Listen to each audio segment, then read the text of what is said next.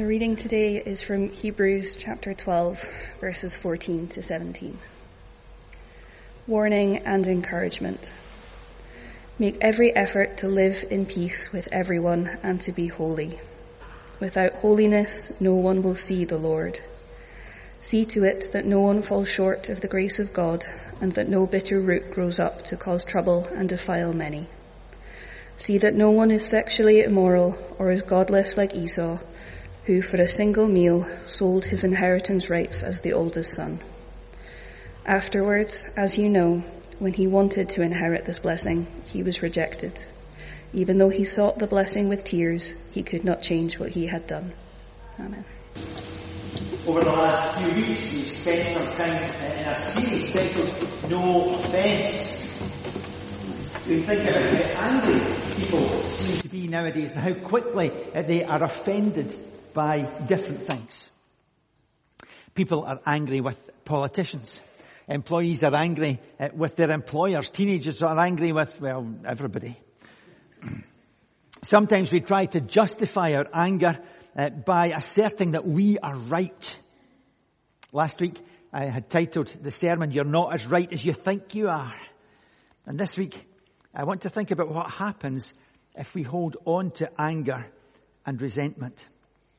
I came across an article in Psychology Today magazine. Now, that's not something I normally read, but it said this: all bitterness starts out as hurt.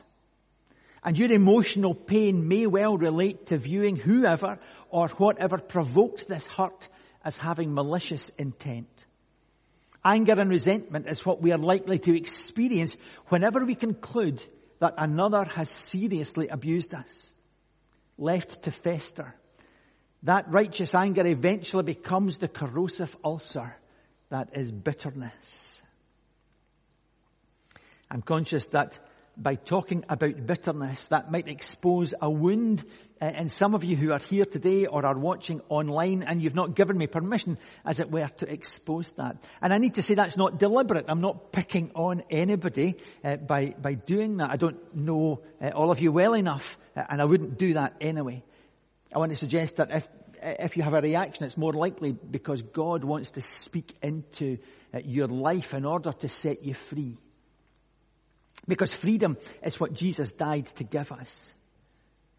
But lots of people are living in the prison of bitterness. And so that's why I want to talk about it today. The book of Hebrews was written to a group of Christians whose culture had turned against them. They were frustrated and they were struggling. The whole following Jesus thing hadn't turned out the way they thought it would. And they were almost ready to give up. I assume that kind of rings bells with you about our culture today and the state that we find ourselves in church in Scotland in our day. So into that context, the author of Hebrews says this: make every effort to live in peace with everyone and to be holy. Actually, we could just stop there and do a whole series on that one sentence. Sometimes I wonder if I'm making enough effort to live at peace with anyone, let alone everyone. But anyway, it continues. Without holiness, no one will see the Lord. See to it that no one falls short of the grace of God, and that no bitter root grows up to cause trouble and to defile many. I want to talk about a couple of the qualities of bitterness and then unpack a little how we might deal with it. The first thing to note is that bitterness is a hidden destroyer. Bitterness is a hidden destroyer. It's interesting that the author of Hebrews uses the imagery of a root to talk about bitterness. Deep beneath the surface, where nobody sees it, a root can grow, and you've got no idea how deep it goes until you start trying to get rid of it. We're all familiar with the idea that under huge trees are incredible root systems that are necessary to keep the tree growing and to keep it stable. And you may have something beneath the surface of your soul that, if left unchecked, is going to grow and rob you of the life that God desires for you. Bitterness is a hidden destroyer. And it may be that you don't even know it's a problem until one day you wake up and you cannot stop thinking about that thing or that person. Some of you here today, or some of you even watching online, might be dealing with a life-paralyzing offense. Serious stuff. Abuse by or of a family member. The betrayal of a spouse. The deception of a friend or business partner. And you cannot shake it.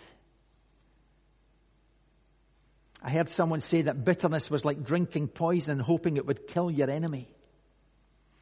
But the only person being hurt by bitterness is the person allowing it space. The one who cannot let go. Who cannot move on. Who cannot forgive. The roots of bitterness can grow unseen, but eventually they will yield a visible fruit. Bitterness is a hidden destroyer. But if it's not dealt with, it has all sorts of consequences for people. So the second thing to know about bitterness is that if left unchecked, it will also always poison others. The trees and bushes, let alone the weeds in my garden, have roots that go next door, whether they want them or not. Because that's what happens in the garden. Bitterness is like that. I've experienced that in my own family. Somebody who was hurt, who became very angry, didn't deal with the anger, and became bitter. And that bitterness carried over to another family member. And relationships for a long time with them became difficult.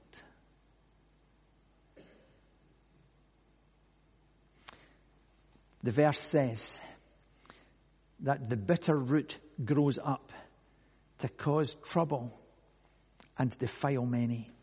That word defile is sometimes translated as to pollute or to contaminate. And it seems to me that that's a picture of our culture today. It seems that people believe and celebrate that all their bitterness should be broadcast. Every news channel, every social media platform has people whose lives are so defined by their bitterness, by their hurt, that they want as many people as possible to join them in it. That's the world in which we live. But hatred and holiness cannot coexist in the same heart.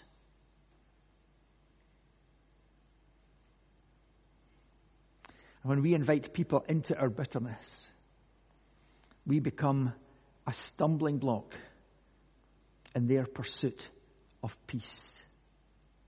You also may have seen it happen. One bitter person can divide a family. One bitter person can cause dissension and strife in a congregation. One bitter person can make a neighborhood an unpleasant place to live. So what can we do about it? How do we get rid of the root of bitterness? Well, the first thing is fairly straightforward, I suspect. Certainly it is to say. Whether to do it is easy. You have to expose it. You expose the object of your bitterness. That thing that has made you bitter. In Ephesians chapter 5, verse 11, Paul says this. Have nothing to do with the fruitless deeds of darkness, but rather expose them. So if you're struggling with bitterness, you have to work out what it is that is making you bitter. You might be bitter at God because you've lost somebody close to you. You might be bitter at a sibling who it seems can do no wrong. You might be bitter at a co-worker who got the job you wanted. Bitterness will keep you in prison. But Jesus died so that you can be free. Bitterness can keep you in prison. But Jesus died so that you can be free. You cannot heal from that wound which you are unwilling to admit. So you need to be honest and ask God to expose the roots of bitterness that you have. So the first thing we need to do is expose bitterness in our lives. The second thing is a bit more challenging because it involves cancelling the debt. The author of Hebrews has taken us to the point of seeing that we are not to let that bitter root grow to cause trouble. But before that, he says we are to make sure that no one misses the grace of God. Without that powerful nature and experience of God's grace, it is so hard for us to do any of these things. Forgiveness starts with the profound reality that I have been forgiven.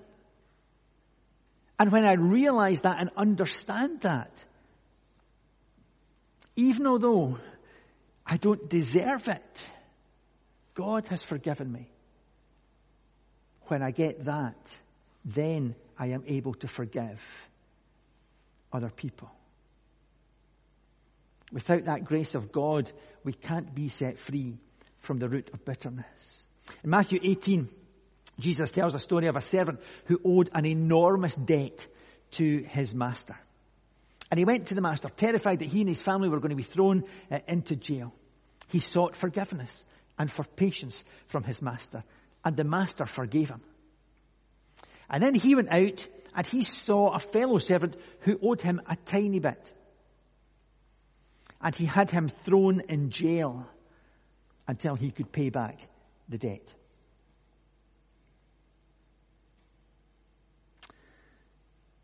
The master found out what happened.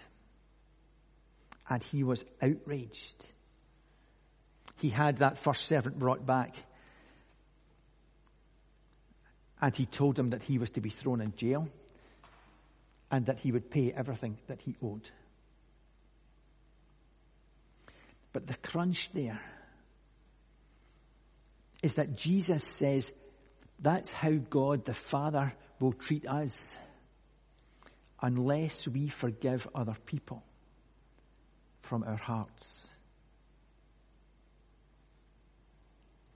We are to give up our claim for revenge and for blame and to thinking that, well, they deserve it.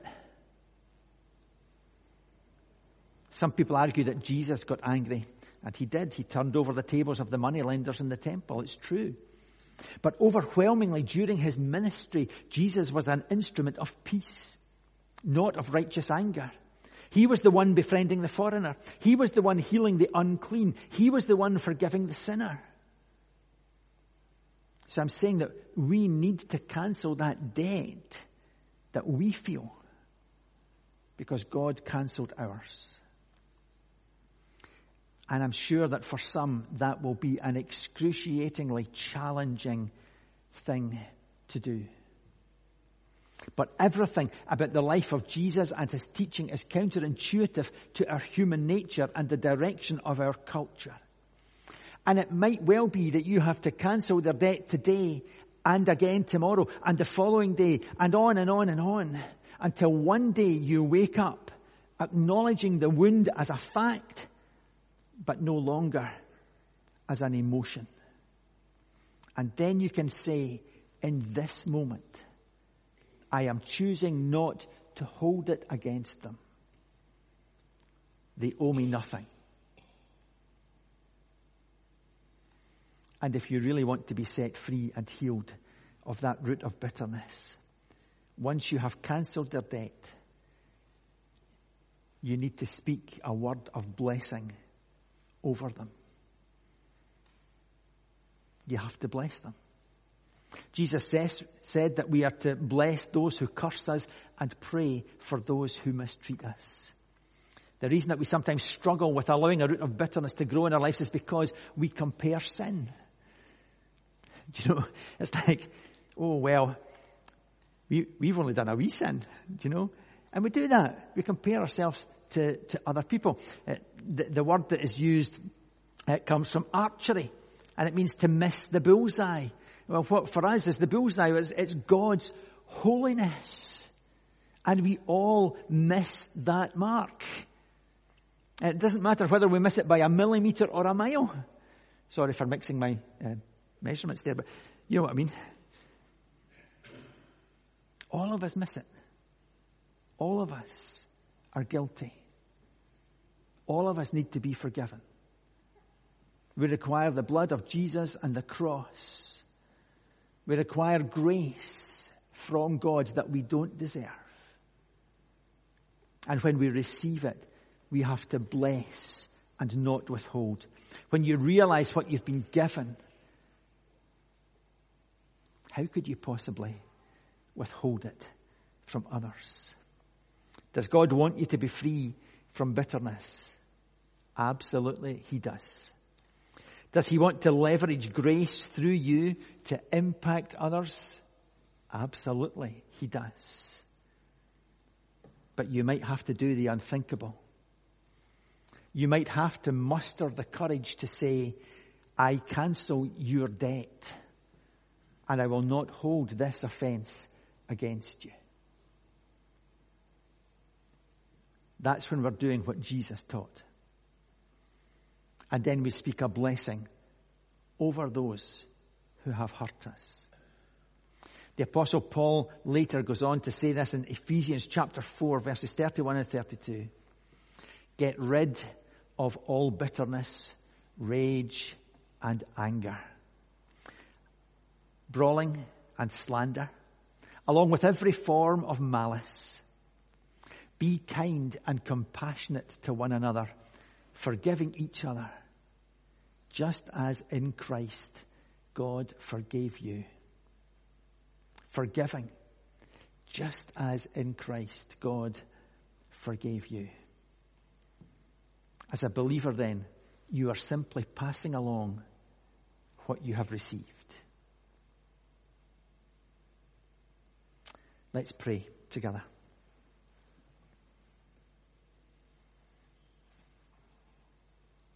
Our Father, this is a difficult area for some people. And so I pray today that your peace would draw us to a place of self-honesty. Help us to take steps to be free from things that have imprisoned us for a long time. And if there are people here today or watching online who've spent far too long living with bitterness or resentment or unforgiveness, would you give them the courage to respond to your word today? Enable them to release other people from a debt that they might not even know has been held against them. And as we continue to pray, I want to remind you that you cannot give what you've not fully received. And it might be that some of you here or listening online feel absolutely undeserving. You feel like you're too bad. You feel like God's love might be for the whole world, but it's not for you. You feel that you don't deserve His love and forgiveness. Well, that's true. You don't deserve it, but He offers it anyway. The Bible says that every single one of us have sinned, whether it be a millimeter or a mile. All of us have sinned, and we've missed the mark of God's standard. And there's a cost and a penalty to that. Paul says to the church in Rome that the wages of sin is eternal death and separation from God. That's the really bad news. But the really good news is that while we were sinning, Jesus died to pay that debt, a debt that He didn't owe, but you and I did. If you think of it like an invoice, every sin we have ever committed has to be paid for, and it's on that invoice. But at the cross, that moment Jesus said, "It is finished." He made a way for that invoice to be stamped, paid in full. But you have to receive it. You have to receive that grace for yourselves.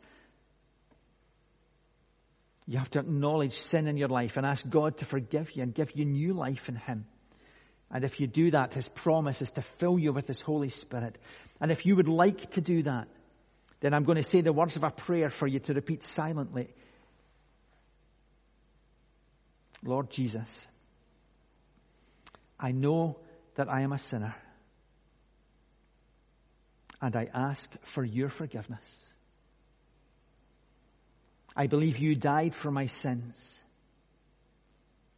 and you rose from the dead. I turn from my sin and invite you to come into my heart and life. I want to trust and follow you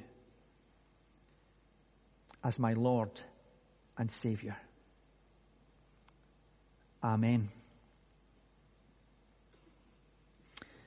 If today or some point in the future listening to this you prayed that prayer, then I urge you to tell somebody today. That's a huge step to have taken. But it's easy to say the words.